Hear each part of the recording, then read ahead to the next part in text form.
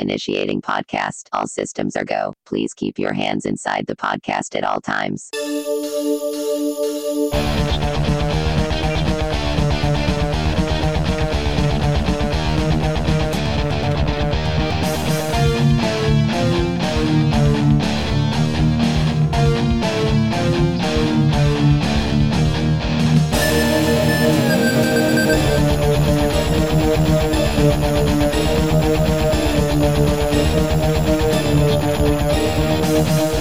Transmission online. ADD Masterminds is now worldwide. I can't believe we're like up and running.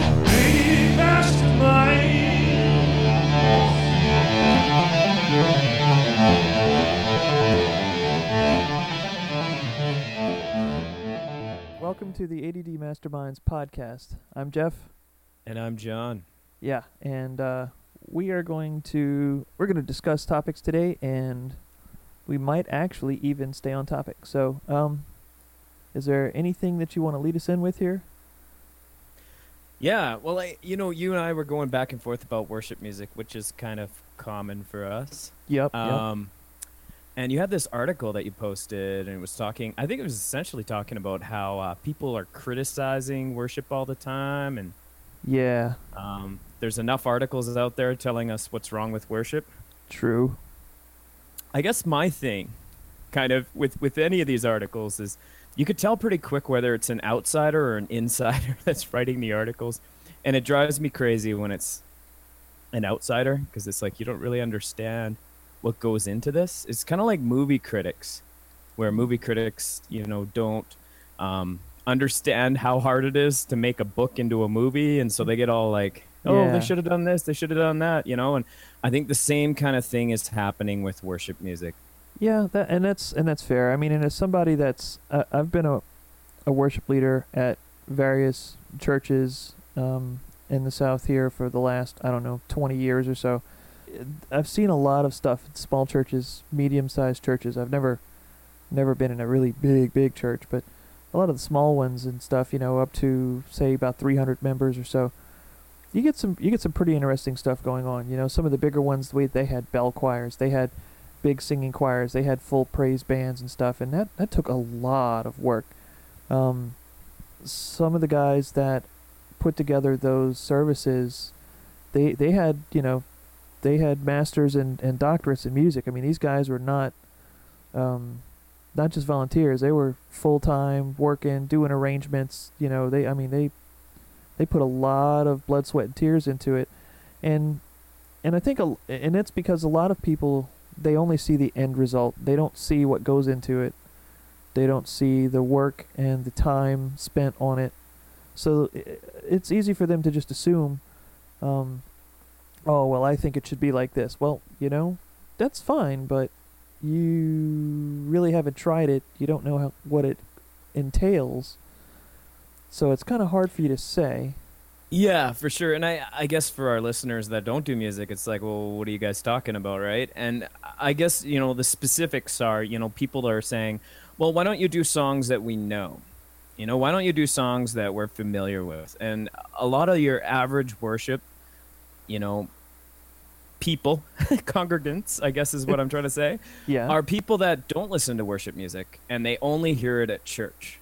So if we're going to cater to those people constantly, we're going to be doing the same songs over and over again.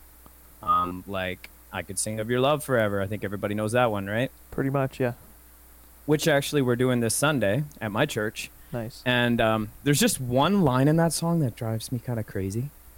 It's like, when the world has seen the light, they will dance for joy like we're dancing now. I have yet to see a congregation ever dance during that part. So I think we should insert a not there and say, when the world has seen the light, they will dance for joy like we're not dancing now. Or you could say, I'm kind of tempted to say it that way. They will dance for joy like we're thinking about dancing now. Yeah. I mean, the thing, too, is the beat to that song isn't, like, super danceable either. I mean, it'd be more like a flag kind of dance or something. Yeah, you're not going to bust out moves. It's like, dun, dun, dun. No, you want something that's like, hey, Macarena, Oh, you know what they could do? What? Is, like, they could break into a dubstep right at that part. Yes. They will Dubstep. dance for joy like we're dancing now. Yeah. That would be epic. We're gonna have to do that. Actually, that's a great idea. I think we could do that. Totally. Yeah. Well, and that brings another thing that's funny is like when I listen to a lot of the modern songs that we sing in our church, and I serve it in Southern Baptist churches mostly. Mm-hmm.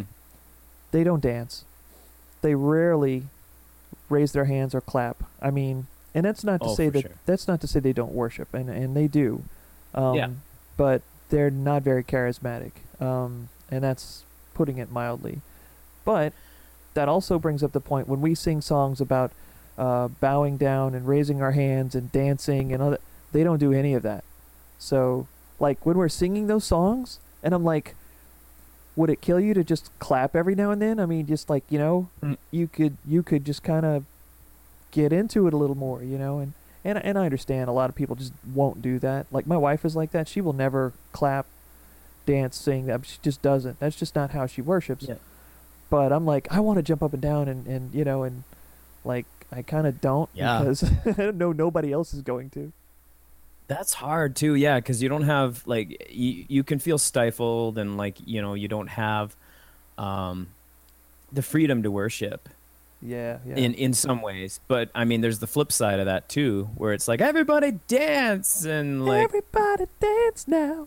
not everybody's into that. Yeah, and that'd be- so it's like people are like, why aren't you worshiping? And it's like, no, I just don't like jumping up and down. That's not me though. I like to jump up and down. So. Right. Yeah. And so that's, I mean, how do you strike that balance, with the people that are like, they're not going to do that and the people that want to do that, is that's like, there's a tension there? Are they going to, I mean, Yeah. how do we deal with that, Song selection is so tough. And like for me, I used to lead worship up north. Yeah, I know. The Yeah. up north joke again. Yeah. But Yeah. I used to lead worship in a small oil town. And there was like 30 people in the congregation. And I found that, like there was like so much variety to the repertoire. And I would introduce new songs once in a while. But I kind of put like stuff from every era in it, So there'd be like Yeah. a Keith Green song, something from the 80s, something Nice. from the 90s, and then something modern. Yeah. And I just thought it was kind of fun. It was kind of like, I don't know if you guys have radio stations down south. Yeah, we like have K-Love that, and a but there's couple others. Yeah, there's a radio station called Jack FM in Calgary. And it's like, we play whatever we want, And it's Yeah. kind of similar to Nice. ADD Masterminds. We talk about whatever we want. Yeah, and stuff. Yeah, so I call it Jack FM worship. That's when I talk about it to people. and they're Jacked like, up "That's worship. weird." That's kind of sounds. Jacked up worship. That's a different direction. That's totally different. Yeah. So speaking of talking about whatever we want to talk about, would you consider the ADD Masterminds podcast improved from our pilot episode? I think my goal is to make this the most improved podcast. What's interesting about the whole most improved award, I don't know if you remember that in school, where they would have a most improved student award. Yeah, that's also Yeah. another a way of saying you started off sucking the most. Uh-huh. And I was like thinking, like, do people strategically try to get the most improved student award? You could Like- totally throw the first couple of semesters. Yeah. Exactly. And I was like thinking, man, I like just get all strategic about it and be like, okay, you know what? I'm just going to blow it for a while. And then, it's kind of like, what do you call it? When you're playing pool with somebody and you pretend to be really bad. Sandbagging. And then They call that sandbagging. sandbagging. Yeah, that's an old term from street racing where they would load up the car with sandbags to make it run slower than it actually could go. And then they would take the sandbags out, and then you would think, oh yeah, that's and then they unload the weight out of it, and it would just fly, So at least that's where I heard it from. So Oh, okay. That sounds like a South thing. yeah, southern thing, running whiskey in the hills and moonshine, stuff like that. Cool. Huh. Anyways, yeah, so that's what I was thinking is like most improved means that you have to start sucky first. So, Mission accomplished. Yeah. Actually, we got a lot of good feedback on the last episode, which was really good. Yeah, Um, yeah. people said they laughed And by good they feedback, we found it mean they were interesting. honest. So Yeah. And then, I mean, we asked for people to tell us what we could improve upon and be honest about that too. Yep. So we considered that as well. And I don't know. It's funny. It's in my nature with any creative pursuit to kind of look at it and say, but my vision was this, And when you get people saying, well, we'd like to see more of this, and you're like, well, that wasn't really the plan. well, you know what? That brings up It's kinda another hard. interesting point, John, because let's say, for instance, if you are writing a novel or making Mhm. an album, recording an album, do you write what Right. you want to write, or do you write what people are going to buy and what they want to hear?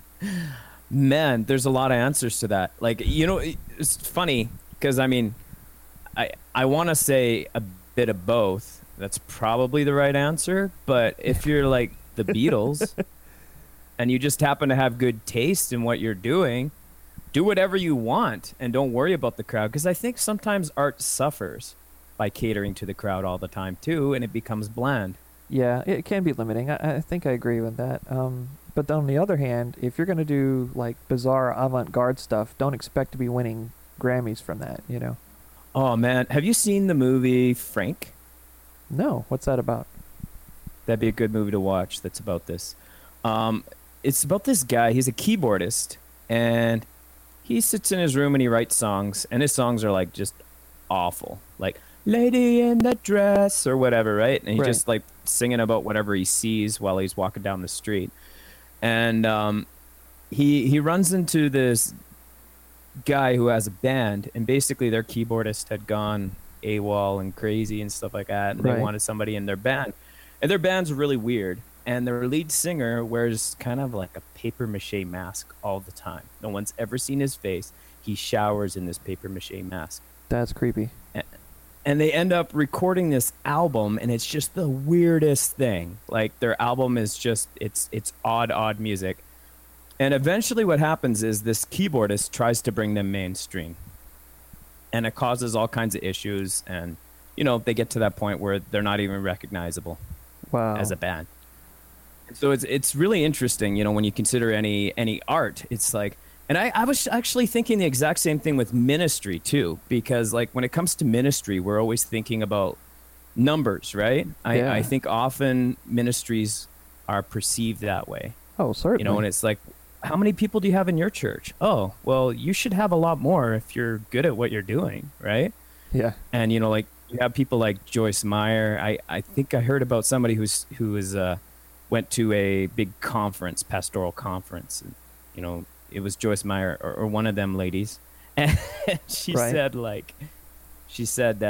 well, I was leading a Bible study of like 5 people, and I asked the Lord, how come I wasn't succeeding? And it's like, hold on here. Yeah. What if 5 people is what you're supposed to do? Yeah. What if God called you know? to do that? Then what? So, yeah. So, I mean, like, I don't know how big our audience is supposed to be at ADD Masterminds. I don't even know how big it is right now because we don't really have those analytics. So we're just basically Not yet. flying by the seat of our pants. Well, that's kind of what we do. Yeah. But I mean, like, yeah, let's do what's interesting to us. And, if you guys have any feedback for us, we'll consider it. Yeah. Yeah. If you And, guys want if to it's leave like, feedback, oh, I really like this, that's great. Maybe we'll do that again. sure. But I mean, we if also are chances going are- to try to do what's interesting to us too, right? Right. If people that are listening find something interesting, chances are we might find it interesting too. We'll talk about it. That's fine. Not a problem. But we may not listen to every suggestion. Actually, there's no way we can. So Right. now, Yeah. something somebody said about the pilot episode was that I don't know enough about Canada. Wow. Yeah. And how long have you lived in Canada, John? My whole life. That was actually Kevin Dietner. He's like, you think you'd know more about Canada. So I actually found like an infographic that lists a bunch of Canadianisms. Can I hit you Wow. with a few here? Yeah, man. Lay it on me. No-see-ums. You ever heard that term? No-see-ums? It's a kind of bug, right? Yeah, that's a Canadianism apparently. Yeah. Cool. Elastic?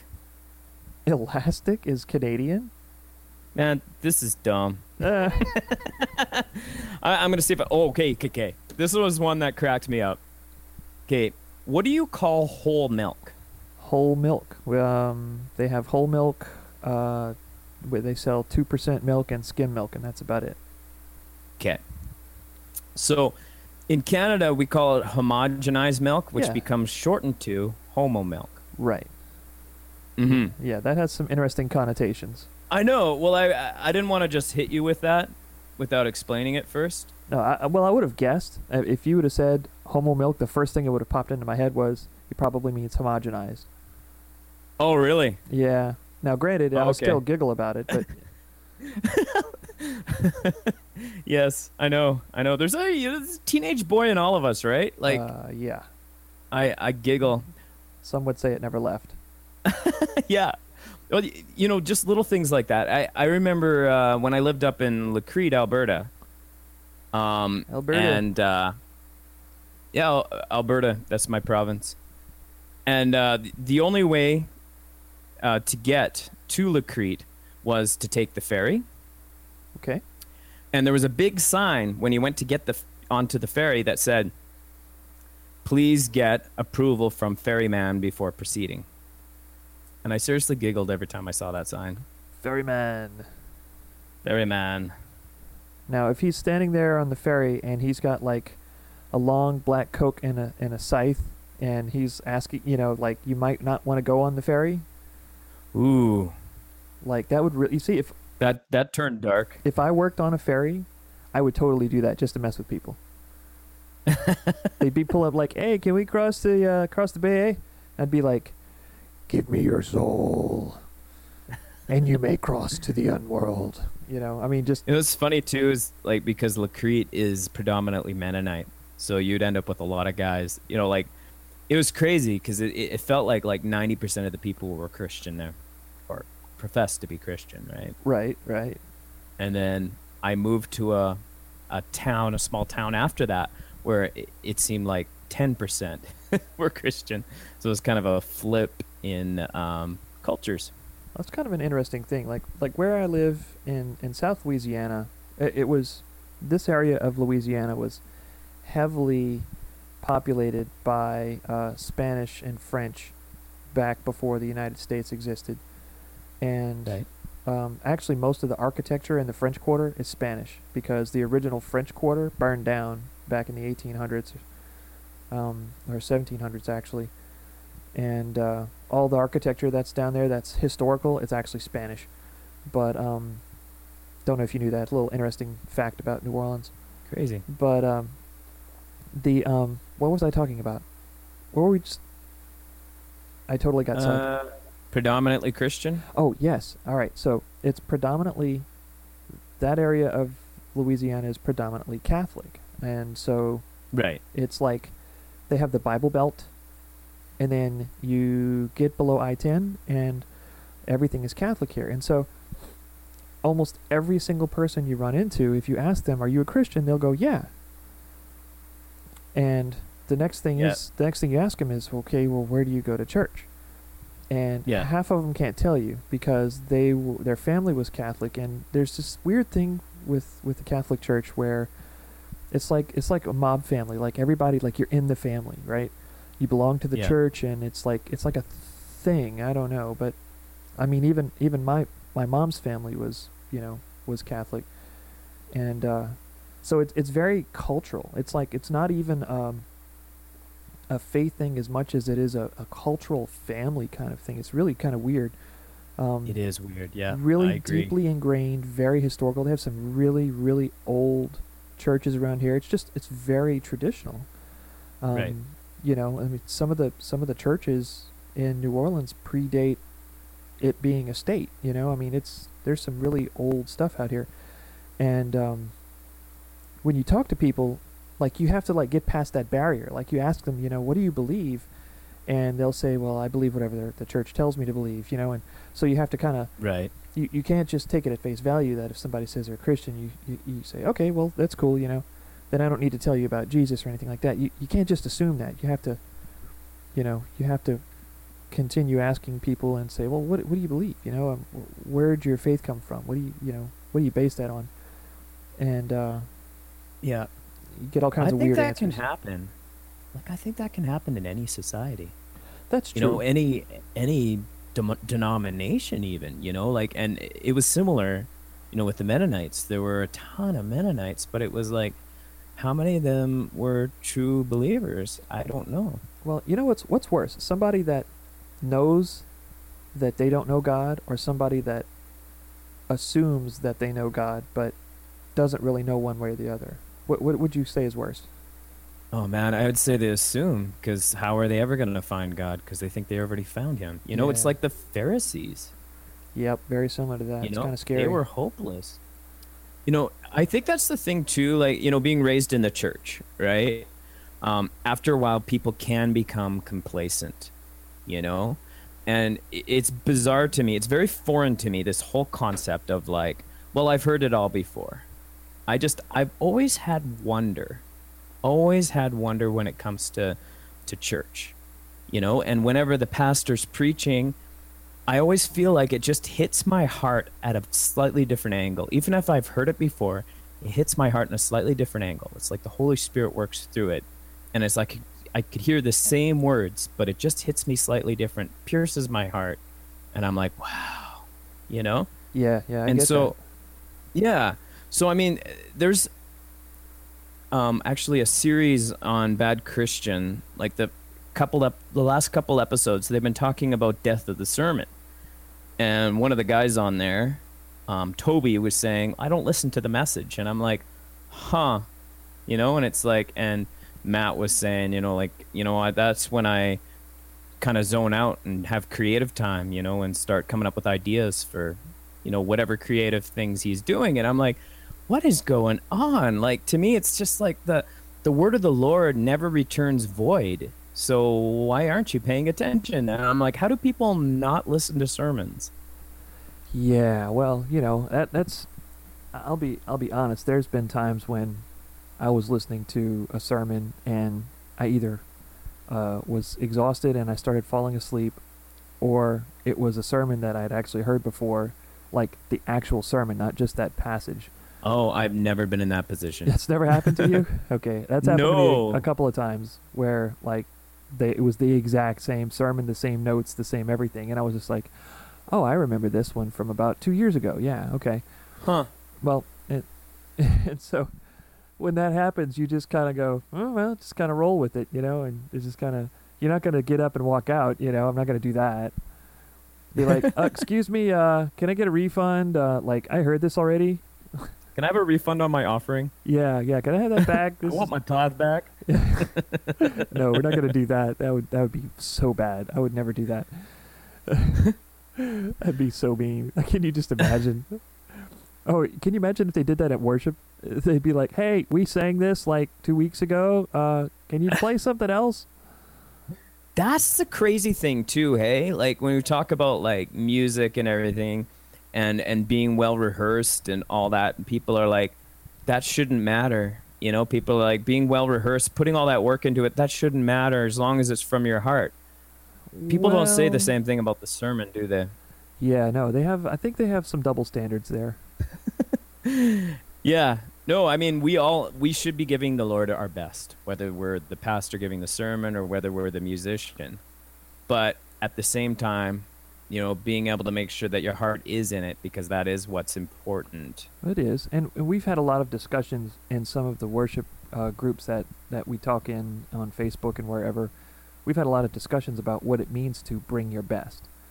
You know, like people are like, oh, Which well, group? well, there's a couple. I'm not gonna call them out because, you know, there's thousands of members and whatnot. But,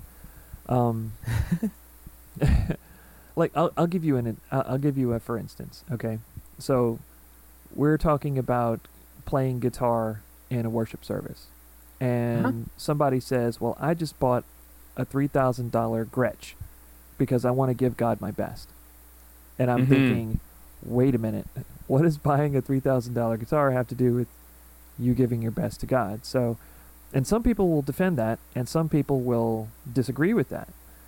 And I thought, well, where do I really stand on that? You know, I mean, what does that mean to give your best when you preach or when you sing or whatever it is you do?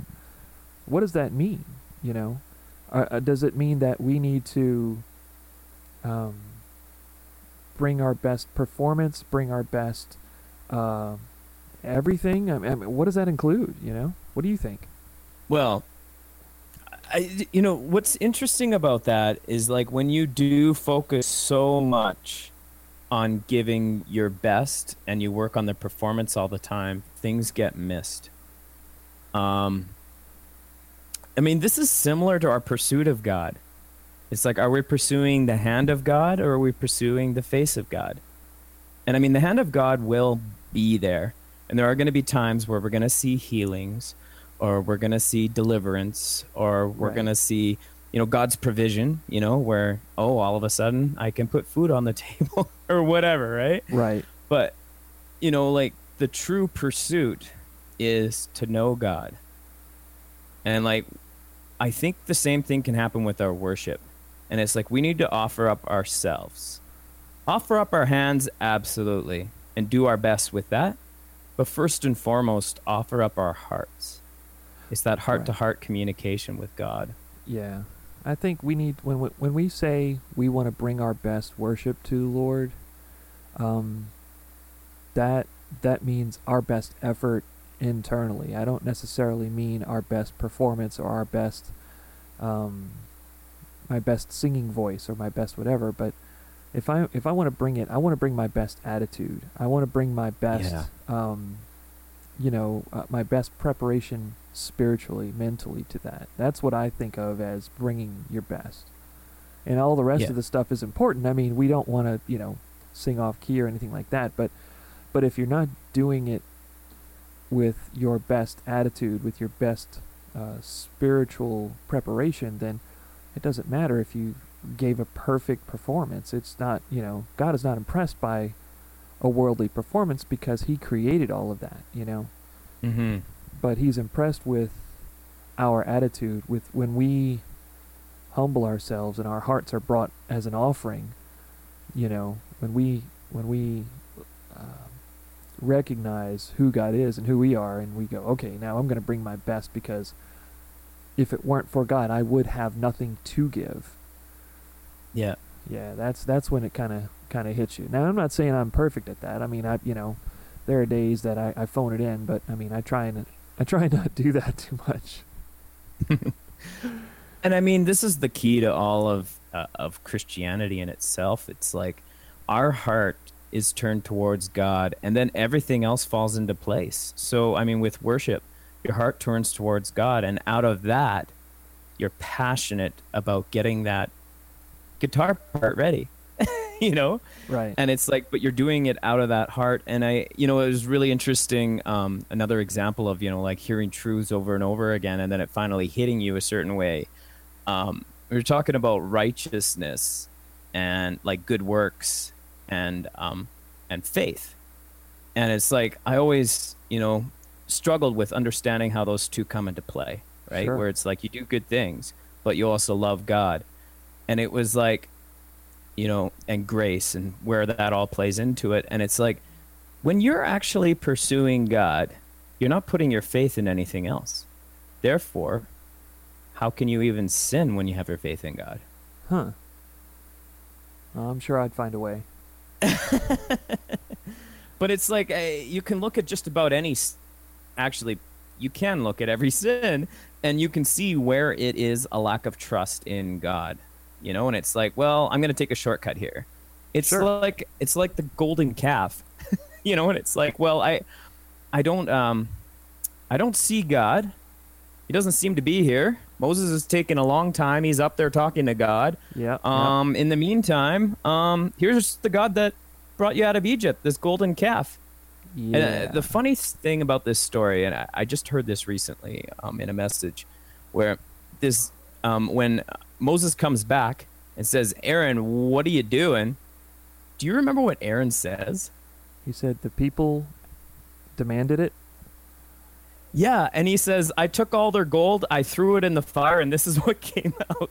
Yeah, Like, right. what, Aaron? Yeah.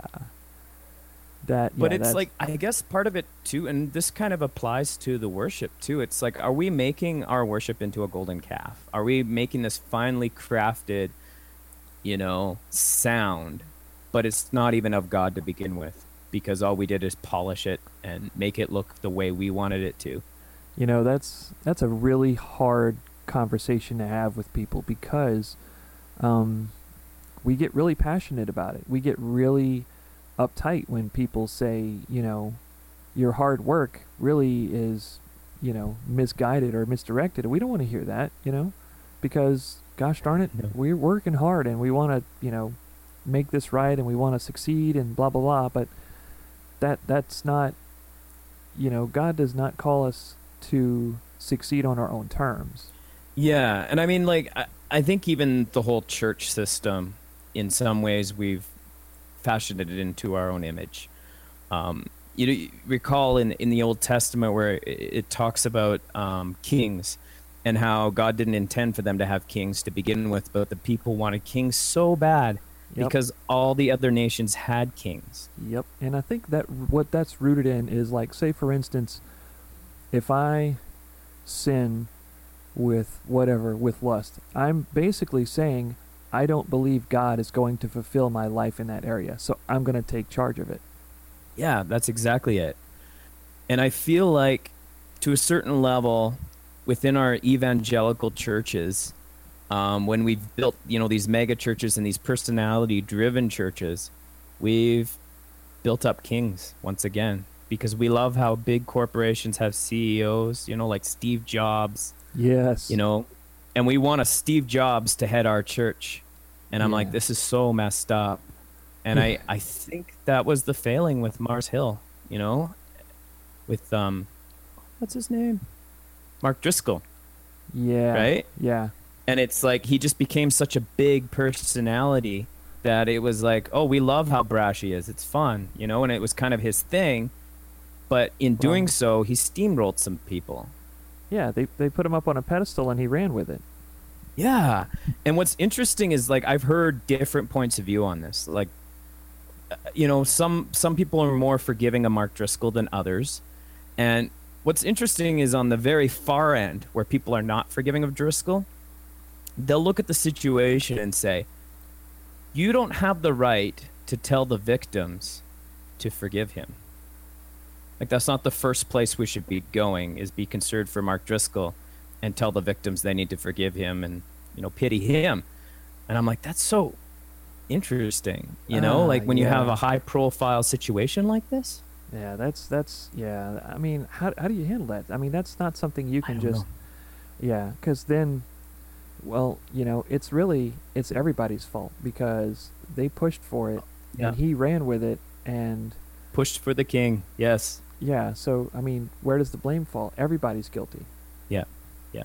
And he has a new church in Phoenix now, right? Is what's going on. Yeah. And I mean, some people are upset about it. And I don't know. What's funny is, when I went to Gateway Conference, he was there.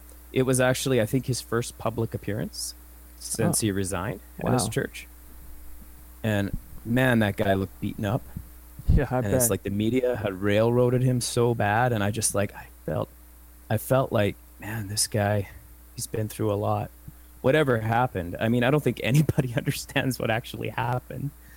Yeah, I hope that kind of thing never happens to me. I mean, that or anybody that I know. I mean, I can't even imagine how much stress and just weariness that would bring you to, the fatigue and the depression and it could be avoided. I mean, it's one of the things that specifically with and I'll use Mark Driscoll as an example, but when we start introducing pride into who we are as believers, any kind of pride, Yeah. that's a dangerous stepping off point, because we can be proud in who we are because of Christ, but that's where it ends, because we haven't done anything that really deserves anything outside of what God has allowed us to do or God has gifted us to do. Mhm. You know, and there's several Christian authors, Christian musicians, and they're very prideful. And while I agree with them, I'm very hesitant to take on that kind of attitude because I don't think I could handle it well. You know, if I and I jokingly play around about that and say, oh well, you know, I'm a supervillain. I can do this and that, and I can nuke your house from orbit and whatever. But but the truth is that I just, you know, I don't really believe that. I don't, you know, it's a joke. I think it's funny because anybody that knows me knows that that's just not, you know, I can't do that. And when I'm proud of something, you know, that's difficult for me to handle, you know. Yeah. And I mean, even like even just taking compliments from people, you know, when people, you know, as a musician too, it's like, wow, that was really good how you did this. And I actually, we did a song and I had a problem with my monitor. I couldn't hear anything. And it was the one song I was doing lead vocals on it. And I'm like, oh, Oops. great. Yeah. So I sang, I did my best. We were definitely not playing to the click. I was playing bass. And, you know, afterwards there were people that are like, oh, that was good. And I'm like, oh, that's good to hear, right? And, you know, with my musicians friends, I was like, man, I didn't even have a monitor. Like I was trying to hear myself on the mains, right? Yeah. But it kind of gave me a moment, you know, whenever someone came and said, oh, that was good, I had to be just like, okay, thank you. And just take that, you know? And when you're slightly, you know, critical of your own performance and, you know, someone comes up to you and says it's good, don't ever say to them, no, you're wrong. It wasn't good. I screwed this up. Yeah, that happens to me too, John. Because I'll start off a set or whatever, and I've done this more than one time. I'll actually start off a song in the wrong key, and I've done that. I've done that many times, and the rest of our musicians can't transpose on the fly, so they just sit out, and I'll play the first verse or two in the wrong key, and they're just looking at me. Yeah, and I'm thinking, oh, that was awful. I absolutely, you know, ran the bus over them, right over, you know, and I feel bad about it, but I'll do something, and it's not up to my musical standards, and I'll think that really stunk. I that was just bad, and then my pastor will come and sit down with me, and he'll say, if you weren't here, we wouldn't have a music program at all. You know, and he's like, I don't think you understand just how much that people appreciate just the fact that you're here. They could care less whether or not you're good or not, even though you are a good musician, but that's not what it's about. They're just glad you're here and willing to serve. And I'm like, oh yeah, I needed to hear that, you know, because I really screwed that up, you know. And I mean, there's a couple things to look at here too, because like, you know, like even just when Joe Blow, who knows nothing about music, comes up to you and says, that was a great job, got to be careful not to steal his joy. Yeah. Just agree with him.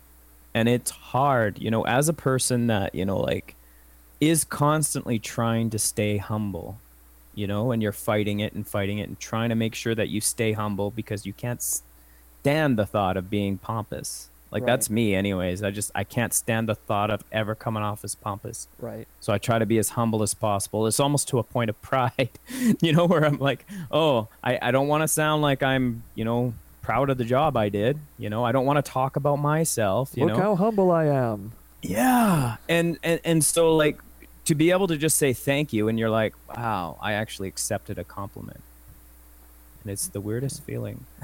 You know? Crazy. Yeah, I'll never get used to that, even though, I mean, I've been playing music semi-professionally for pretty much my entire adult life, but it's still kind of, you know, I'm always, because I'm a lot harder on myself than people realize, you know. I'm very hard on myself, and so I was just taught to have very high standards when you play music, and so if I screw it up, I beat myself up over it. But anyways, and you know, there's a lot of ways you could go with that, but I think overall, I think preaching, worship leaders, etc., that they're pretty hard on themselves, you know.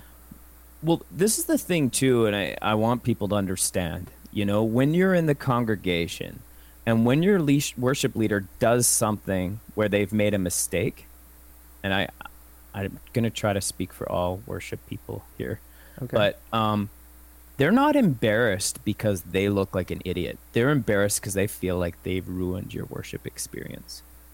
Yeah. Well, sometimes I feel like an idiot too, but Yeah. But you know what I mean though? Like a lot of it is that. Like you're serving the people. And so if Yeah. you play the wrong chord, you feel like someone's going to snap out of that, worship trance they're in or whatever, yeah, and they're And just it's gonna jump up and go, "You ruined it."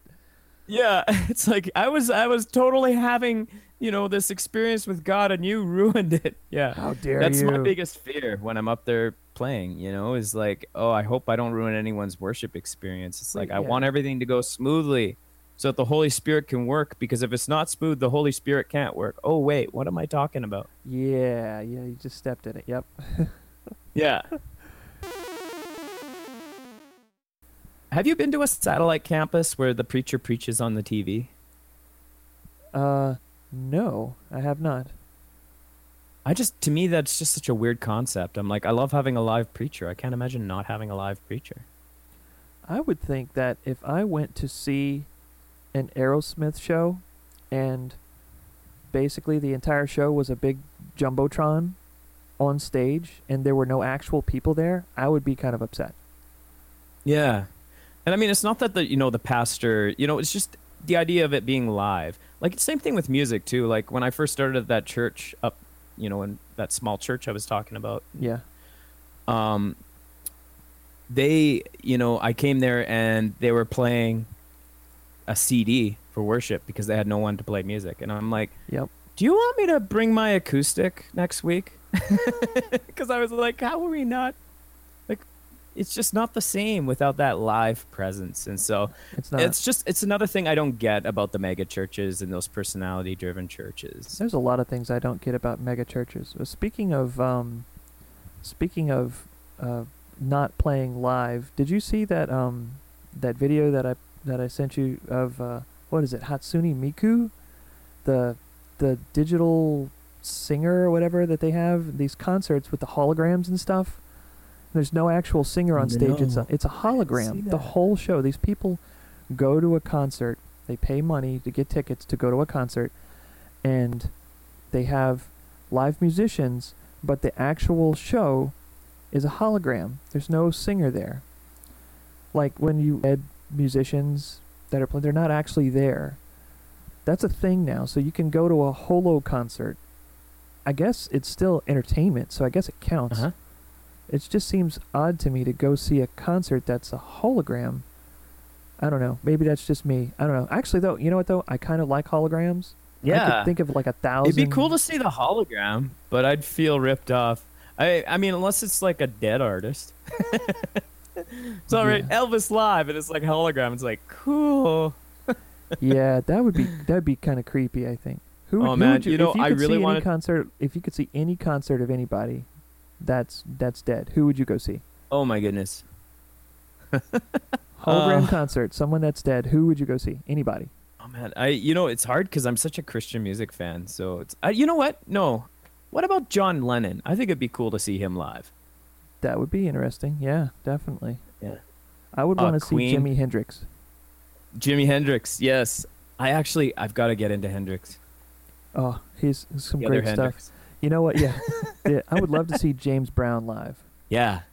He was a master showman. He was insane. I would love to see one of his live shows.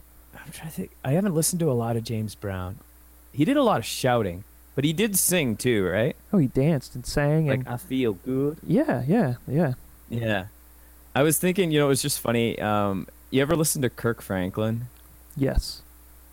Now, this is my experience. In the songs I've heard of his, it's like, hear the angels sing, and then somebody else will sing.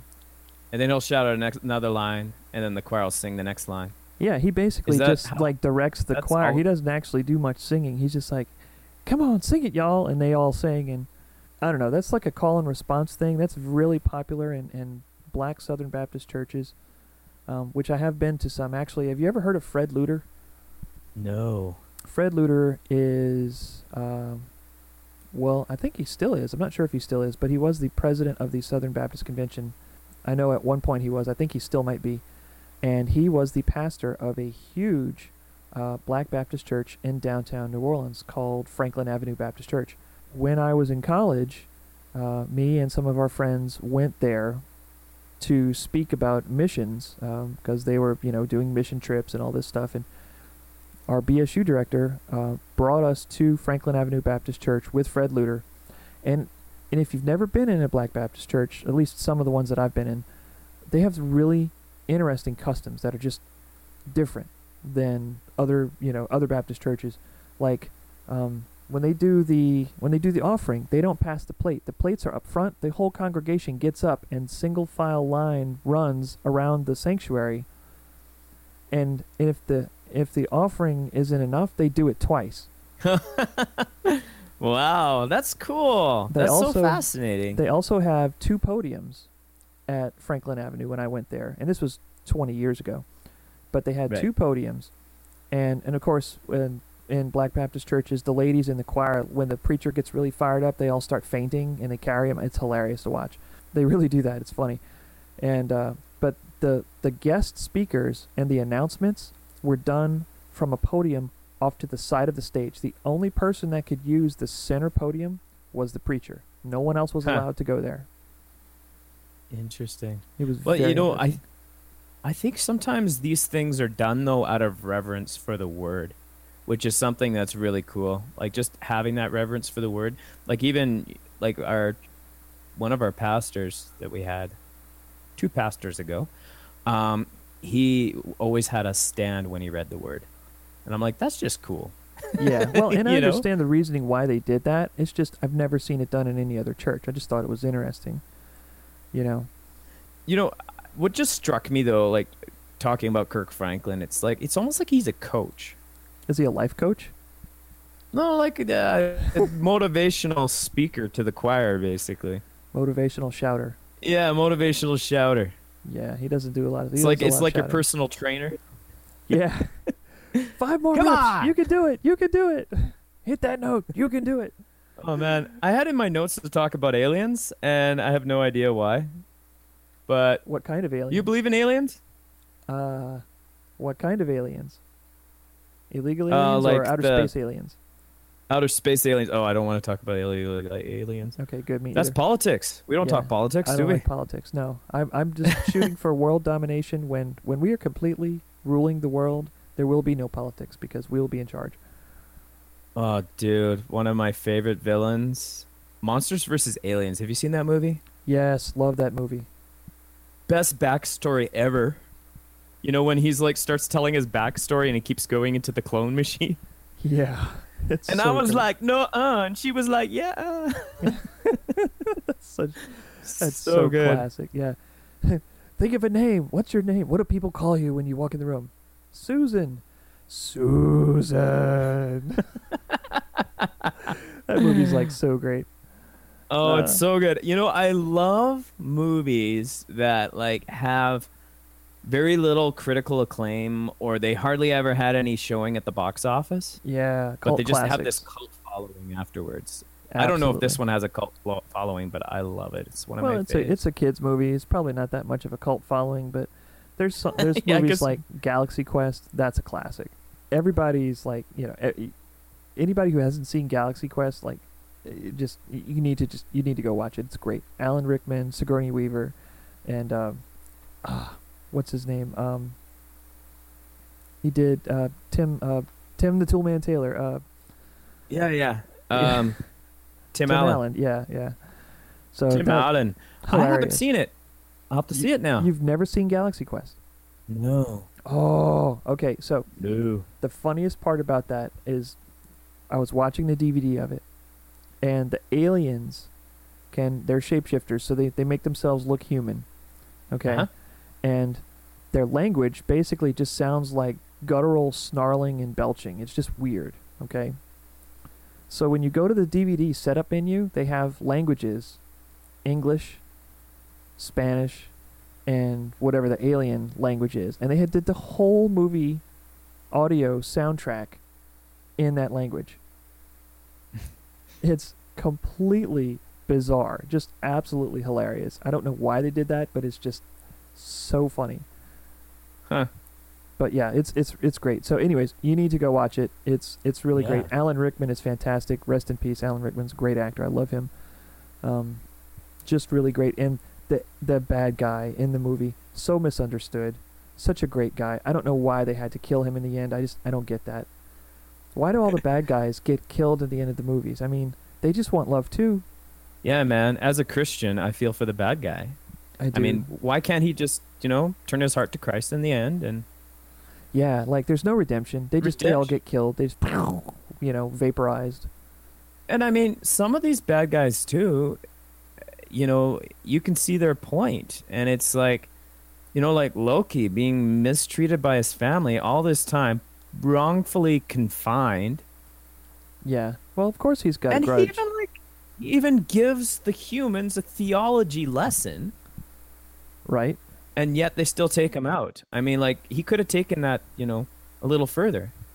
Yeah, actually, yeah, I think he was greatly misunderstood. I think he definitely was the underdog there, I think. Yeah, okay, so, yeah. All right, well, we've been at this, we're pushing on an hour here, so, what do you say we get close to wrapping it up? Oh, we never did talk about Mars Ill.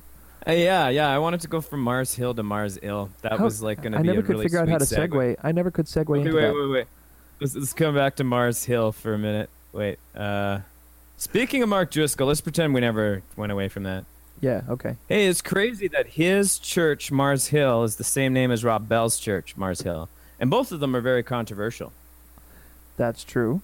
But I would say the hip-hop group Mars Hill is not controversial. Why would you say they're not controversial?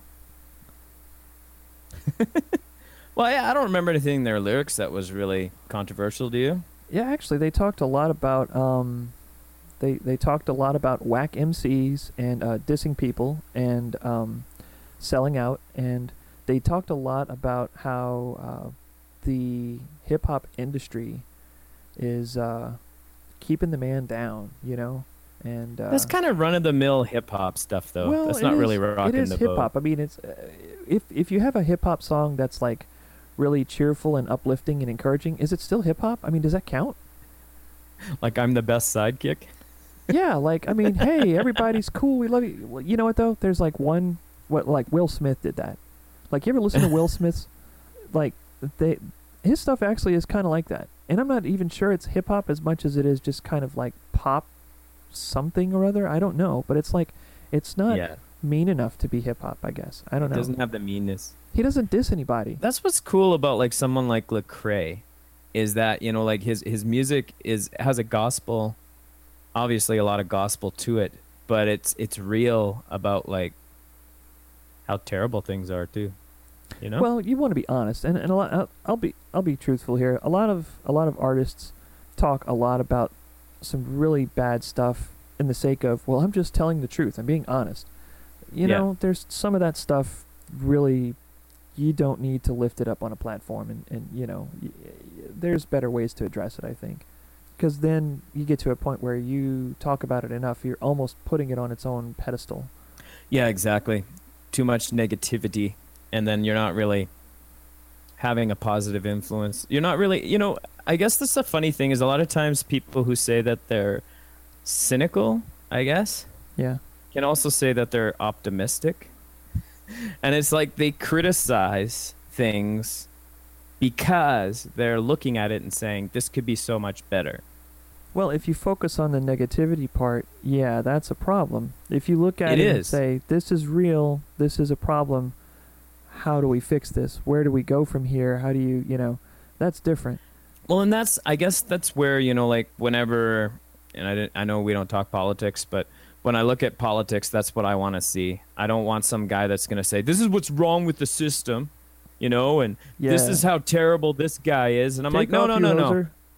Give me a positive view of the future, and then I'll follow you. And I guess that's for any leader out there, right? It's like, give me a positive view of what you're going to do. Yeah, don't tell me what Pure you're and simple. what you're against. Tell me what you're for. Tell me what you're going to do. Yeah. And that's Yeah, what that- we need to do as Christians, is show people what we are for, not what we're against. Boy, that's some deep theology right there. Boom. There you go. I think we should wrap this one up. Brain grenade. Bam. Yeah, I think we ought to wrap it up. So, any last parting words we want to give to our dedicated yet small listening audience, John? I don't know if I can say this, so we may need to edit it out later, but I just heard that Acme Lasers now has a head mount for sharks, so you can have sharks with freaking laser beams on their heads. Get out. I've been waiting for that to come out. Oh my goodness. I want to have sharks with frickin' lasers on them. Can it get some lasers? Okay, so we'll have to discuss the finer points of supervillainy later on, but needless to say, Acme, if you're looking for laser-related products, Acme is probably the best place you're going to find them. BT dubs, Acme means the best in Greek. Yeah, so for all your lasering needs, there you go. Acme. Call in Acme. They know how to laser. They can... It's laser. It's like a noun and a verb and an adjective. It's like the awesome... It's like the Swiss Army knife of words. Laser. It does everything. Is it an adjective? Adjective? Yeah, it could be a laser pointer. Yeah. Absolutely. It's the do-it-all It's word. a great word. I love it. Great Lasers. word. I love it. Lasers. Lasers. I love lasers. Lasers. Now it's got an O. Laser. Okay. So, wrap it up. If you want to get in touch with us, the ADD Masterminds, hit us up on Twitter at ADD Masterminds. And as of now, we are now on Podcast Garden and Stitcher and iTunes, I believe. Is that correct?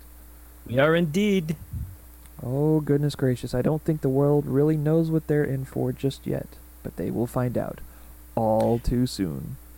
Hey, and I would love to hear any ideas you guys have, and ladies, if there are any ladies out there that listen to this. Brave ones. I'd love to hear what your ideas are on topics that you'd like to hear us talk about. Absolutely, yeah. We're welcome to. We're open to suggestions. Feel free to tweet at us and talk about something random. We're totally okay with that too. So, And if you send us an article, we may or may not read it. We might just use the headline and roll with it. yeah, because headlines, great. Love headlines. Reading articles. Who's got time for that, right? What's up with that? All right. Should we do that segment next time around? What up with that? Yeah, let's do it next time. Okay. All right. So the best article that What up with that? all the Sorry. you guys send us articles. The best one, we're gonna do what up with that, with it, and we're gonna see if we can make some possible sense out of the headline, and if necessary, we might even read the article. Unlike a plan. All right. Awesome sauce. So on that, I guess we're gonna be out. So we'll catch you guys later. I am Jeff, I'm John. and we'll see you next time.